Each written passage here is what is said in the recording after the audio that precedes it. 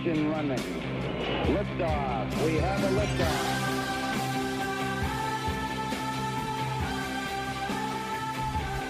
It's Eric Erickson here. Welcome, Atlanta's Evening News on WSB. The phone number, 404-872-0750, 1-800-WSB Talk. The White House this afternoon, Sarah Sanders out on the White House lawn saying they're not going to say whether or not the president is going to sign the spending deal between Republicans and Democrats. Here's the outline of this deal. The president would get $1.38 billion to expand border fencing. That would be to renovate and to expand. The Border Patrol says it wanted $1.8 billion. They would get 1.3 of that 1.8. The president also wanted a number of beds increased in the detention facilities down there for asylum seekers. The Democrats only wanted 11,000 beds. The president wanted 50,000 beds. They're going to settle on 40,000 beds. So they're headed in the president's direction. And Republicans are still not very happy about it. The president wanted much more money for his wall. And he's being very coy this afternoon with whether he's going to sign it. Sean Hannity and other conservative voices out there very, very angry about the deal, preferring another government shutdown. I will tell you this. I have talked to two different people in the White House over the last 48 hours as very, very, very close to the president. And these people tell me the president, as of now, intends to sign it. He is being coy on whether or not he intends to sign it, because he has given access to so many people to him in the conservative movement and doesn't want the blowback from them as this bill is mounting.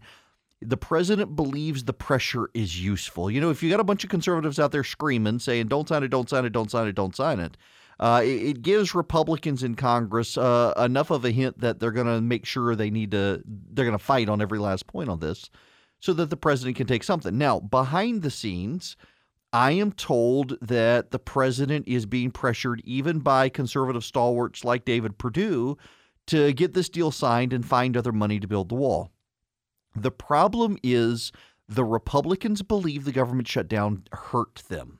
Now, my buddy Chip Roy was on yesterday. He's now a congressman from South Texas. He's been on the program a number of times since taking Congress. I think this is since getting elected. This is the first time. By the way, Democrats, you should know, in Congress are blaming Chip Roy for the tax cuts, saying that it was actually amounts to a tax increase on the middle class.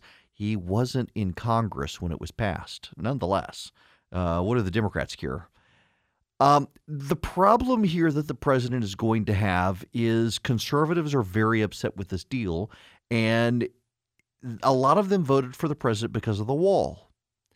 And they're not going to take this when they wanted 5.7, and even that didn't get them what they wanted, a coast-to-coast border wall.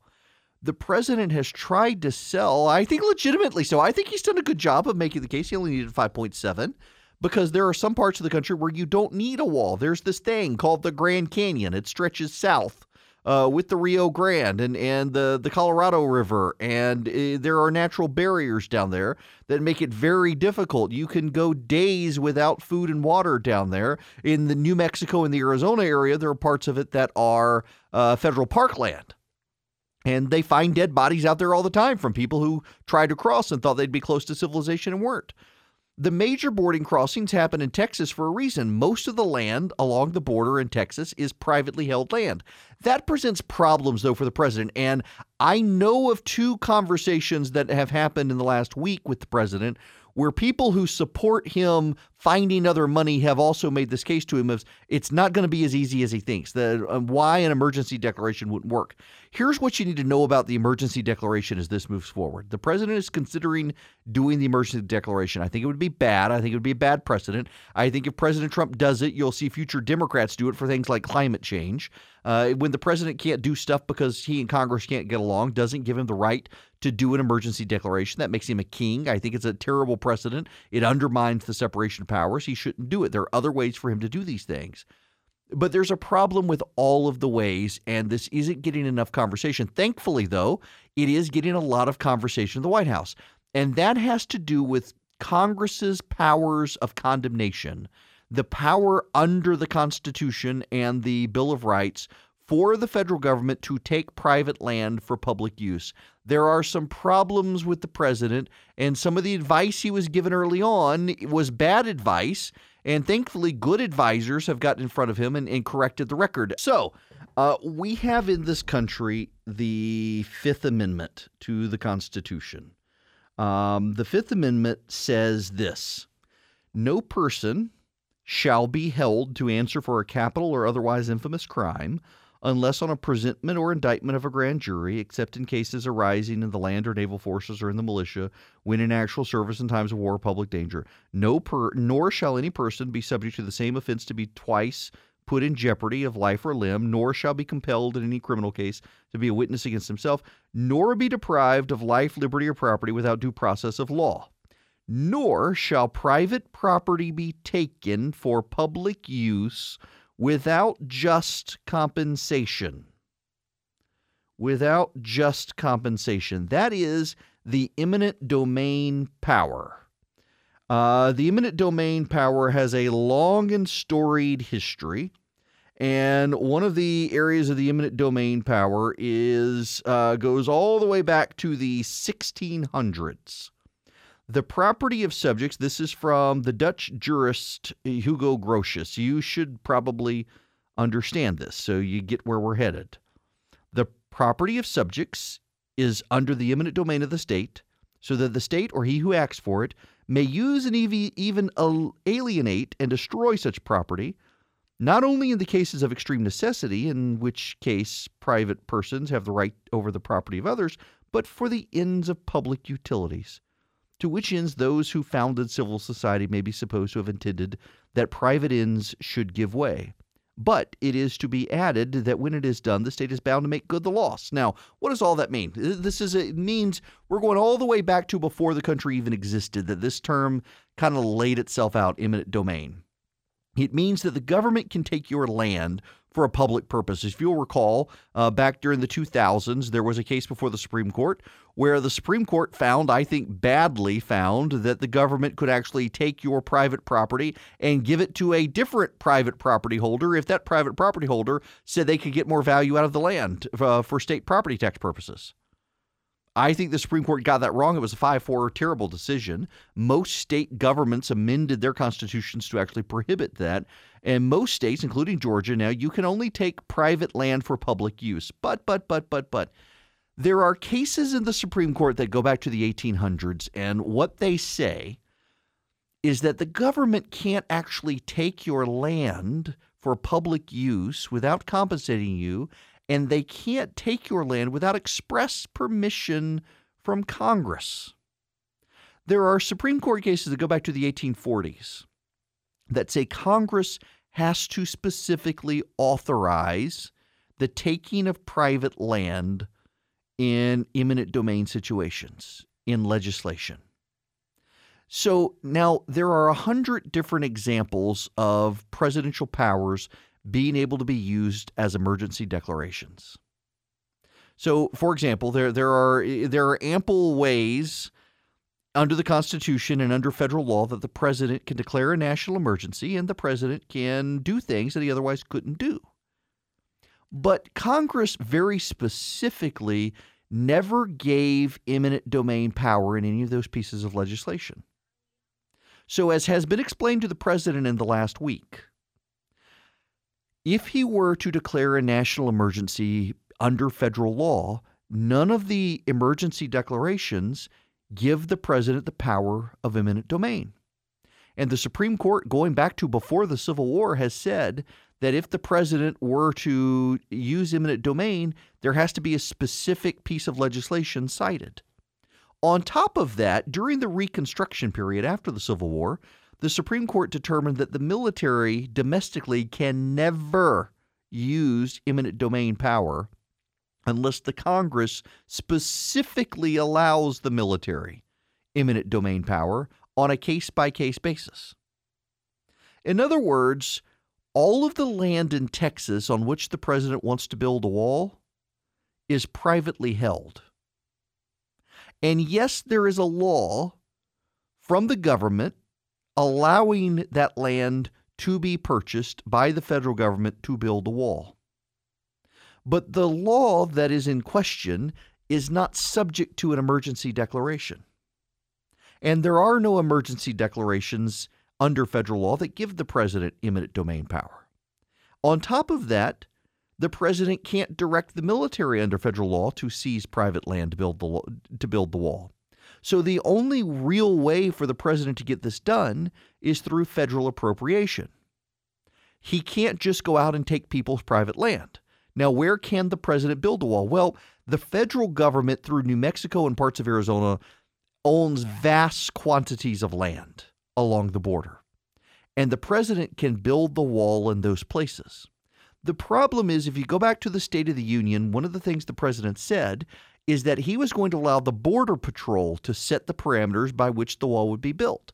And the Border Patrol, going back to the Obama administration, has said those parts of land that the federal government owns in Arizona and New Mexico, those are the last ones we need a wall on, because the amount of land is so vast down there, nobody can go through it without dying. We don't have to worry about it. It's the private land in Texas we need to build the wall on.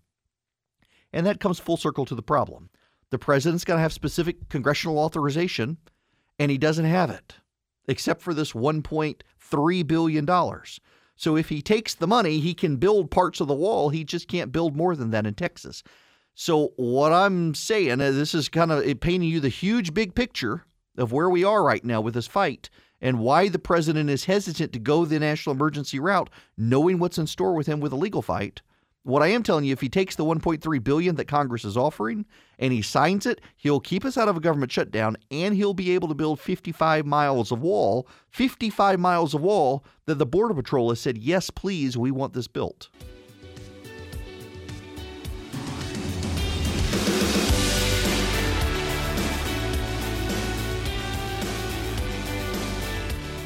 I think I need to start calling her Chairman Moo. Alexandria Ocasio-Cortez, Chairman Moo instead of Chairman Mao. Chairman Moo, she wants to ban cows. She had this revelation that she walked out of a committee room and there were a bunch of homeless people lined up. And she was wondering why all the homeless people were lined up. Turns out that lobbyists pay homeless people to sit in line for them for their meetings because the first people in line are guaranteed a spot in a committee hearing.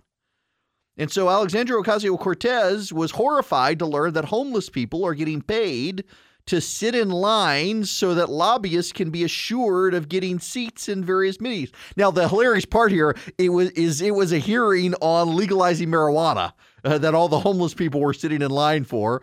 And she was really upset about this. Think about this. I get the idea of these people don't care about the homeless people. They're just there. But they're getting paid.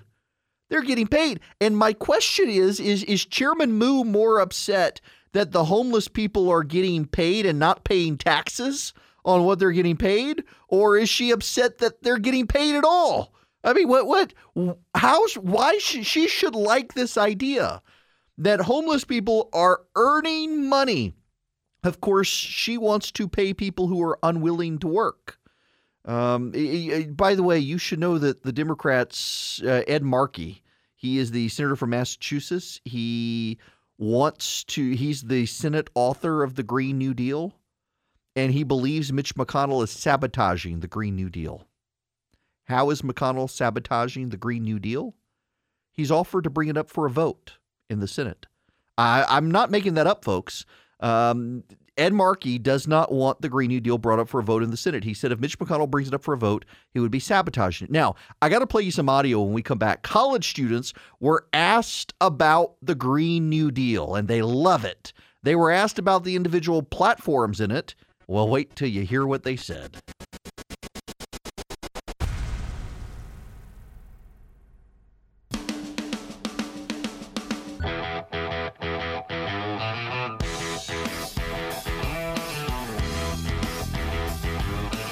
So we're sitting here talk. I'm having a, by the way, our phone lines are open, 404-872-0750, 1-800-WSB Talk. I'm sitting here explaining the budget deal to you guys and get a phone call and they hang up and then they call back. I'm like, great, have I not paid a bill? What? And go to break. They kindly left a voice. The president was calling.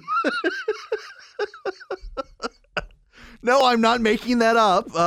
Madeline, the president's secretary, was on the phone, left a voicemail. I called back. They say hi. Y'all, I just, you know what? There's, Schadenfreude is the German word for when you take pleasure in the misery of others. There needs to be a German word for taking pleasure in the misery of other truly awful people.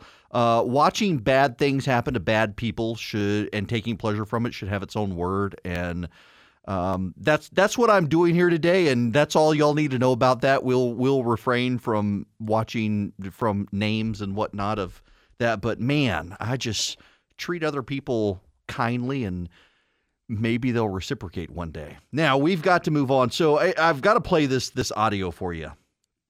So the College Reform Group went to college campuses around the country asking students what they thought of the Green New Deal, and I just want you to listen to the student reactions. The number one trending thing on social media yesterday was her Green New Deal. It's a plan to combat climate change. It was already endorsed by multiple Democrat frontrunners for president in 2020. Yeah. Based on what you've heard of the plan, would you say you view it favorably or unfavorably? I view it favorably. I think that we need to cut our reliance on fossil fuels. It's definitely a great idea. I like that it's progressive. I like that it is going to push the world forward in the way we need to be. I would say it's a favorable act. Just from knowing who's endorsed it and just some little things, it sounds great. I think it'd be great for us. I think if we didn't do that, then we're going to be killing ourselves, basically. Got it. So we need to take care of ourselves. I think it's very important to support that. Anything that would reduce our dependence on fossil fuels is really important. I definitely support this movement. Some of the things in the plan I want to get your opinion on. So the plan says within 10 years, we're going to completely outlaw coal, natural gas, and oil. So gasoline, anything like that in 10 years. I don't agree with that. To be honest with you, I think we need those things to live. I do not think it is feasible in 10 years. I don't think that would be something that would be able to be done in such a short amount of time. I think 10 years is a little extreme because I feel like there's such a big global market and economic impact of oil businesses, albeit it might not be good for the environment, but you can't deny there's a big economic impact of these companies. What's your thought on that? Sounds like a reach, honestly. Do you think that's feasible? No. If you're unwilling to work, we will still supply help for your salary and help for a living wage. No, absolutely not. If you're not willing to contribute to society, then I don't think that the people who are contributing should pay for you. So I disagree with that. I feel like it kind of sends the poor message of, you can just get away with not doing anything and, getting money. It's kind of stupid. I don't like that personally. Unwilling isn't the best way to go about things. I don't want to go to college, but I have to get a job, so. Everyone needs to contribute. That's the only way society works. I don't know about that one. I think that if you're unwilling, that I don't know if you should receive money for that. If you didn't want to go to class, if you were unwilling to go to class, should I still give you a good grade? No. People definitely need a job and need to work. Eliminating almost all air travel with high-speed rails. What's your thought on that? I feel like it's kind of the same one. I feel like 10 years is a little extreme for that. I don't think it should be eliminated altogether. I think it's definitely, it can be an option. I think the more options we have, the better. I think that's drastic. I haven't heard of that one yet. Yeah, I can't see that happening either, honestly. We've come so far to get to this point where we are right now with using these resources, and to say, we have to get rid of it in 10 years seems a little too much to me. Who's going to pay for all of it? Who's going to offset the trillions of dollar cost that it would be? Right. I don't know. Okay. Nobody knows. Okay. It's kind of like who's really going to pay. I don't, Based on what you've heard from these, does it change your perception of the plan at all? Yeah, a lot. Sometimes you need to take extreme measures to save the environment, but I don't think that is I think it's a bit too extreme. Sometimes you got to be extreme, just not that extreme. Wow. Yeah, that's pretty much where we are here. The more people find out about this, which is probably why Ed Markey, the Senate Democrat sponsor, says it would be sabotaging the bill to give it a vote. For perspective, most of the Democrats running for the Senate are running for the presidency are in the Senate, and they've all endorsed the plan, and none of them actually want to vote on it. Tells you everything you need to know about Chairman Moo and her aggressive agenda. Now I'm getting texts from the White House, so... Nonetheless, it's so, y'all, it really is surreal. I'm sorry. I guess now I'll go into a little more detail. Several weeks ago, everybody laughed.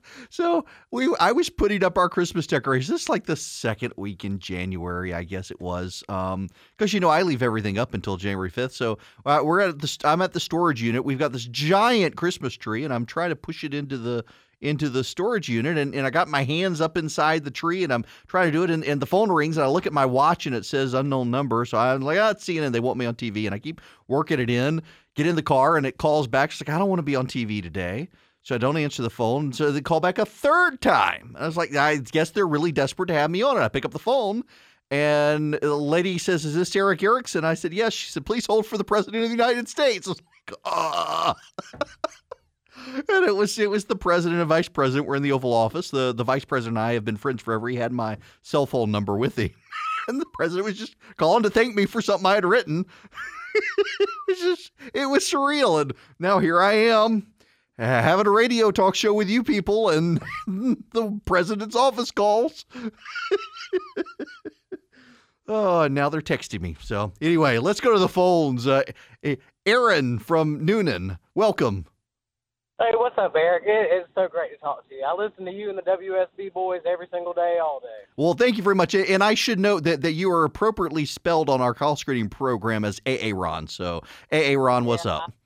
I was just calling to say, I'm 24, and I absolutely hate the term millennial because I guess I'm the only one, or one of the only ones that moved out of their parents' basement at 18 and went and got a job and been busting my, butt ever since. But I just want to let you know that there's a lot more millennials out there that are rooting for the Republican Party than it seems. Well, God bless you. I appreciate it, and it's good to know. And I do have to say, I'm encountering more and more millennials who, when they finally actually pay attention to their pay stub, understand why so many of us are conservatives. Right. And also, all these little college brats that are talking about supporting this Green New Deal, well, they need to go work for a day and let them change and actually listen to how dumb it really sounds. Yeah, amen. Aaron, thanks very much for the phone call from Noonan. All right, we got to take a quick Profit Center timeout. I know some of you would rather hear me talk, but when we go to commercial, I hear angels throwing money at me, which makes me happy. So we'll be back.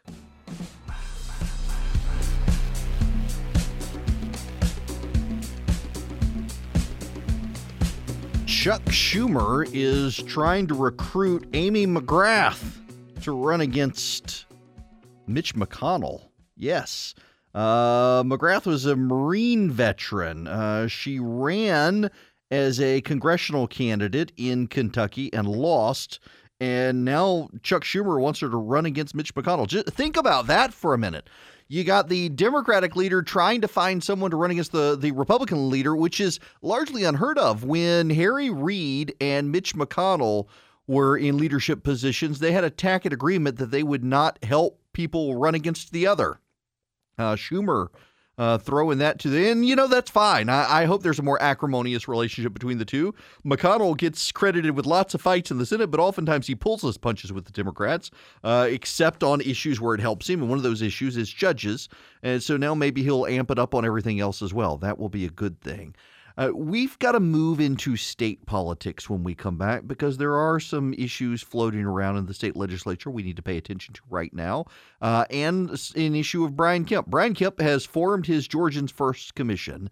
I've got details on it when we come back. He's also rolling out their healthcare initiative. I want to digest the healthcare initiative bits a little more before we really get into them tonight because there's a lot there. They are not embracing Obamacare. They're asking for a waiver. They do recognize they need to expand the number of people who can have access to health care insurance in Georgia. They don't want to do as much as Obamacare requires, so they're asking for a waiver from Obamacare and designing a plan just for Georgia. They're not actually modeling it on other states. When we come back, though, the Democrats in the Georgia legislature have been accusing the Republicans of doing nothing, of taking advantage of people, of wasting money, a host of issues. Well, the Democrats in Georgia have proposed major legislation to make a dramatic change in the state. It would be the biggest change in Georgia political history in probably 3 decades. They want a pay raise. Yes, that's their major policy initiative. The Democrats in Georgia are proposing legislation to jack up Democrat pay in Georgia. They want to go from $16,200 a year to over $58,000 a year as part-time state legislators. That's their big initiative. It really is just a striking contrast in the Democrats and the Republicans. So we'll get into that. And the Georgians First Commission, the Brian Kemp wants to make it easier to get rid of regulations that hurt small businesses in the state of Georgia. He's put together an all-star panel of people from across the state and across political ideologies to make that happen. We'll get into those details and a whole lot more when we come back.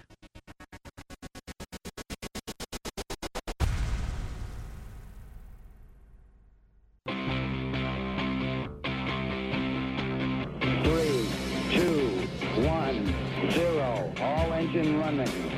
Liftoff. We have a liftoff.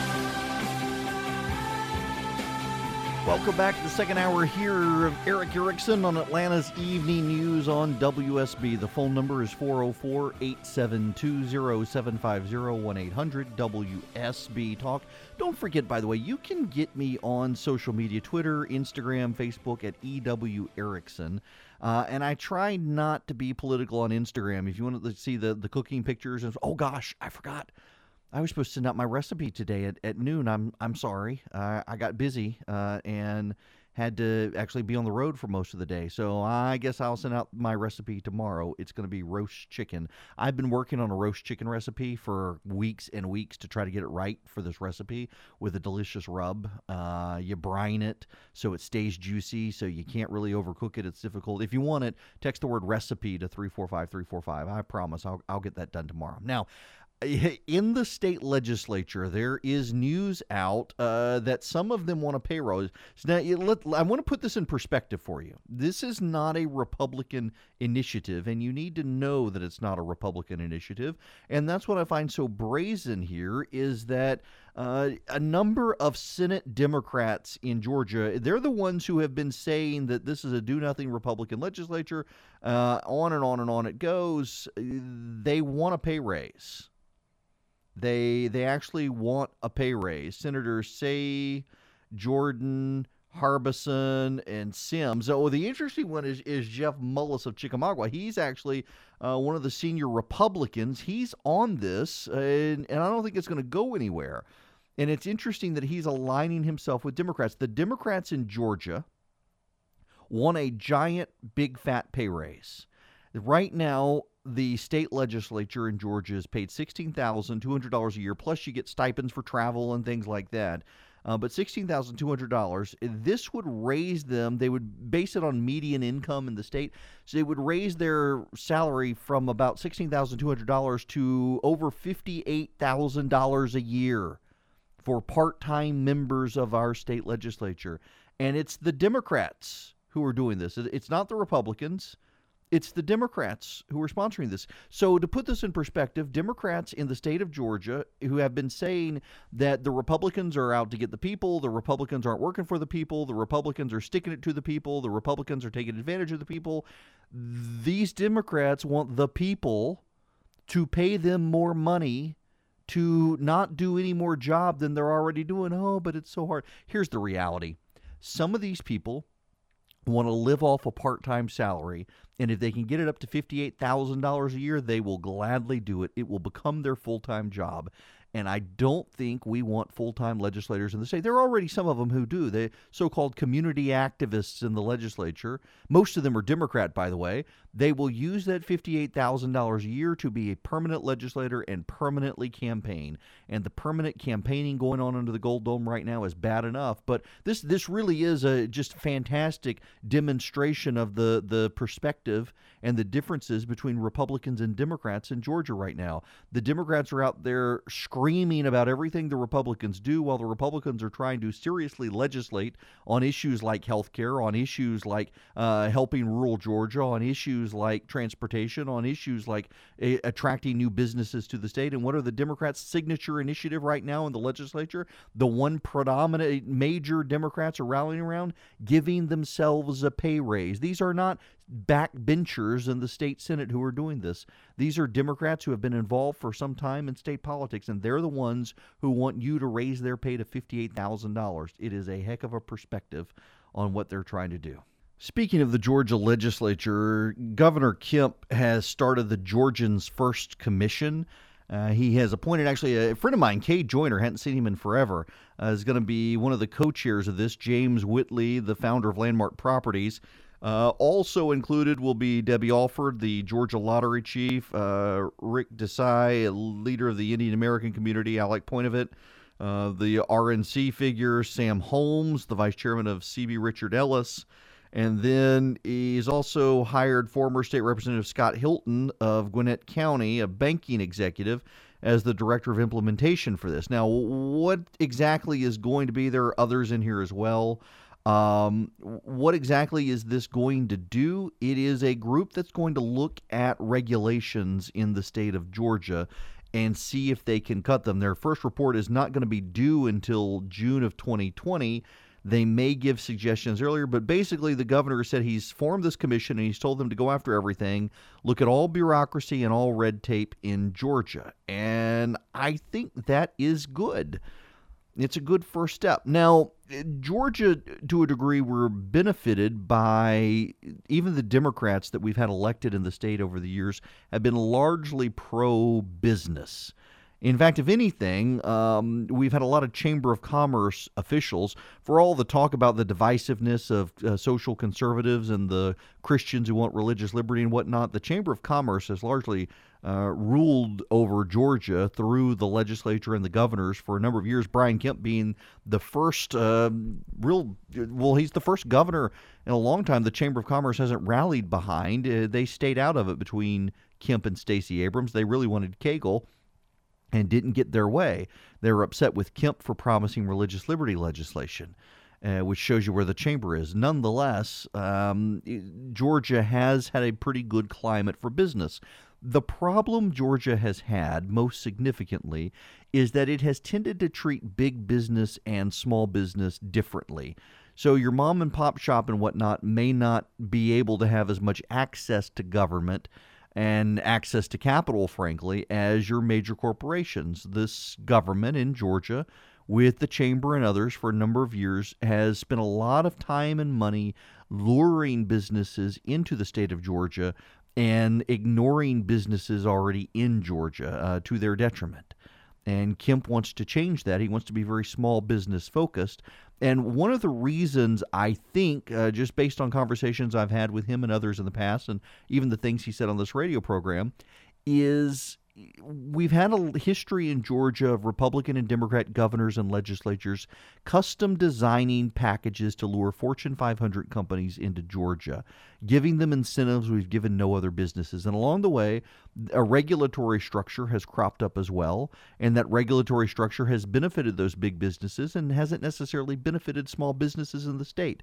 So forming this commission, if anything, will be a good way to try to level the playing field, because I'm a big believer in capitalist disruption. The little guy should have a great shot of becoming the big guy. And the little guy can't become the big guy when the big guy stacks the deck against the little guy in terms of regulation and capital overreach and things. The role of the government when it comes to capitalism should be to ensure a level playing field. And unfortunately, we've gotten into this crony capitalist era, where big businesses use the tax code, regulations, and bureaucrats to protect them from ever being competed against effectively. So one reason I'm not a big fan of all the regulatory proposals on Facebook, Google, and the like is what's going to happen with those regulations is Facebook, Google, and the like are going to hire lobbyists. The lobbyists are going to help shape the regulations. And guess what? We're going to find that the regulations ultimately make it very, very difficult for anyone to compete against them. And we wind up locking in their existing status. And I think that's not the way to do it. And kudos to Governor Kemp and others for recognizing that and here starting a commission to make sure that big businesses and small businesses together can benefit from getting rid of some of the bureaucracy and regulations in the state.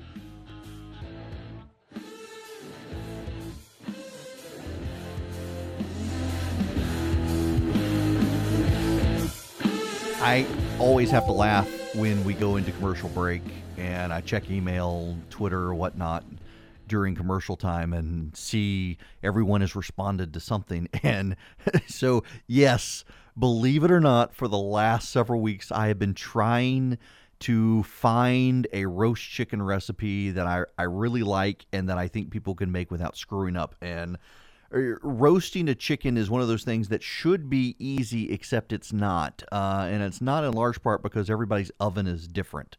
And if you want to roast it in the oven, you can. Some recipes tell you, for example, to start it at 400 up to 450 and then turn it down to 350. Others tell you to roast constantly at 350 or 400 or 425 or whatever. Some tell you to use butter. Some tell you don't use butter. Some tell you not to have anything with it. So I've actually been working on this for the last several weeks. And what sort of rub did I like and how would it impact if I wanted to put vegetables with it? And so I do that recipe email. If you're not a subscriber, and basically once a week, Wednesdays usually at 12:15. Except I forgot today. I forgot today was Wednesday. I sent out a recipe, and no ads, don't sell the list, anything like that. It's nothing to make money off of. It's just if you're a regular listener of this program, you know that I more and more am convinced that people don't cook enough.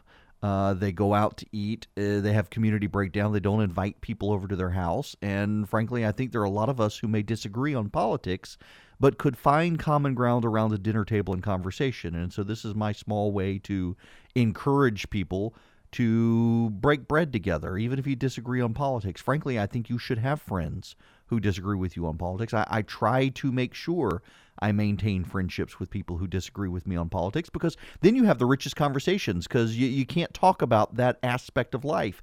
And it's an all-consuming aspect of life these days. So you can talk about something else around the dinner table. So in any event, my family is tired of roast chicken because I have been roasting chickens. And I finally came up with one that I like. You cook it in a 12-inch skillet in the oven. Skillet, not a roasting pan, on top of baby carrots. And you use garlic and butter and paprika and cumin and coriander. I mean, you can't go wrong with garlic, cumin, coriander, salt, and pepper anyway. But I'll send that out. It's actually really, really easy. Cooks in about 40 minutes to an hour, depending on how cold the chicken is. But the secret I discovered, interestingly enough, is that you do need to brine the chicken, preferably overnight. And I use brown sugar and salt. And the cool thing about it is that even if you overcook the chicken, you're not going to dry it out so much because it's been brined. It'll stay juicy. But also as it cooks, the brine that has not been released will release in the process of cooking and will cook the carrots and make them salty sweet. It's really good.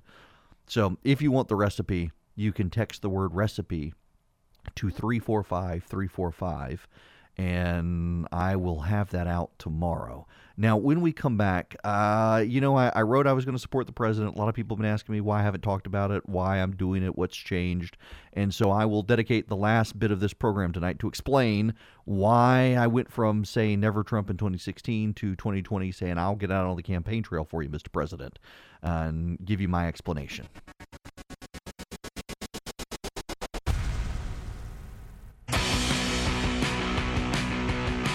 Try never to actually let the listeners set the agenda of the show. And I don't mean for that to sound arrogant, just this is my show. And if you want your own show, go get your own show.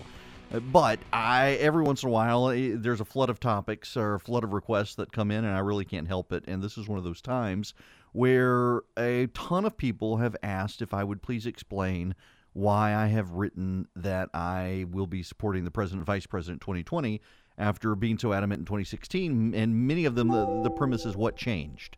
What changed between 2016 and 2020 to make me think otherwise? Particularly, this has come from a lot of people who voted for the president in 2016, and why couldn't I have gone along then?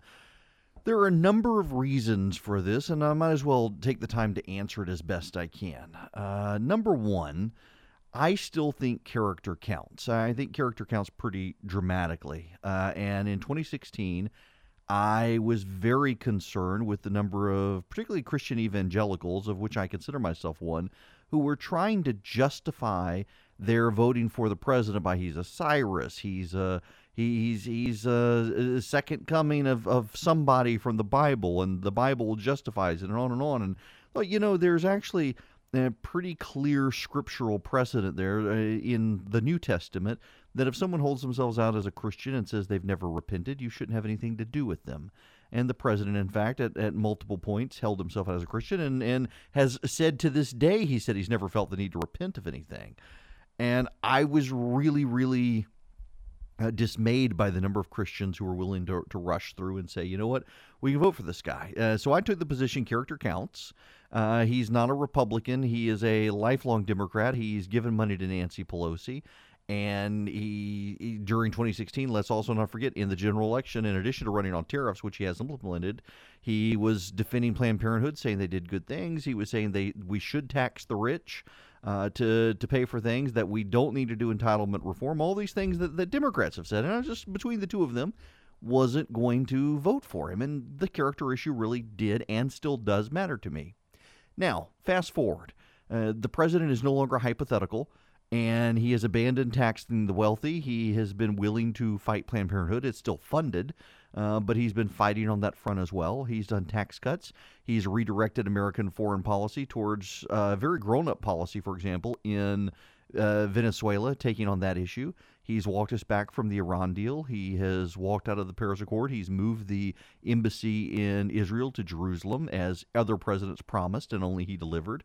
He's continued to wage war aggressively against terrorists, although he is thinking of bringing troops home out of Afghanistan, and I support that. The president's done a very good job with appointments to the executive and the judiciary. He's done a great regulatory rollback. He has implemented very good policies, and ultimately what it comes down to is, at this point, I realize that I'm in the minority. I always tell people that be sure what you believe, but understand when you're in the minority or in the majority. And I'm in the minority on the issue of character. I think character should count way more than it does. And a very large majority of Americans have decided it doesn't matter that much. And so I'm left with options. And my options at this point are, do I just sit it out? Well, I'm not going to do that. Do I go third party? I tried that in 2016, and that guy's gone nuts. I'm deeply embarrassed for having voted for that guy. Do I go Democrat? Absolutely not. So where does that leave me? It leaves me as a Republican. And there aren't going to be any Republicans challenging the president, I don't believe, at this point. If they do, they're going to be people to the left of the president, and I'm to the right of the president on a host of issues. So that leaves me with the president. I'll support the president. I still think character matters, but what I find from the people who are thinking they'll vote Democrat because they don't like the president's character is it's not character that counts for them, it's demeanor. I don't care for the president's demeanor or his character, but there are a lot of people who are willing to turn a blind eye to the Democrats' really bad character because they're happy with their demeanor. I mean, the Democrats are the people who support infanticide, and just because they do it with a smile on their face and without Twitter outbursts does not mean that they have good character. So I'm with the president here. Hope that explains it for you. Now, completely relevant to that, what I just said here, I have a letter from a lady in Lawrenceville, Miss Taylor. She tried to mark out her name and did a bad job of it. I'm assuming a senior citizen. And I believe I should read her letter in its entirety to you. Dear Eric, would you please slow the hell down? You talk like an ADHD afflicted 12-year-old after 3 espressos, except when reciting an ad, of course. Apparently, you think it's more important for your listeners to know about your sponsors than about the day's issues. You need speed bumps on your tongue. You're worse than Rush, and that ain't easy. I feel compelled to read that to you. I had about 4 minutes. I wanted to get all of that out, so I rushed through it. I realized you can always go to theresurgent.com, or, you can text the word show to 444-999, get the podcast, and you can slow me down. But I appreciate it very much, your feedback, Miss Taylor. Now, we have a commercial break.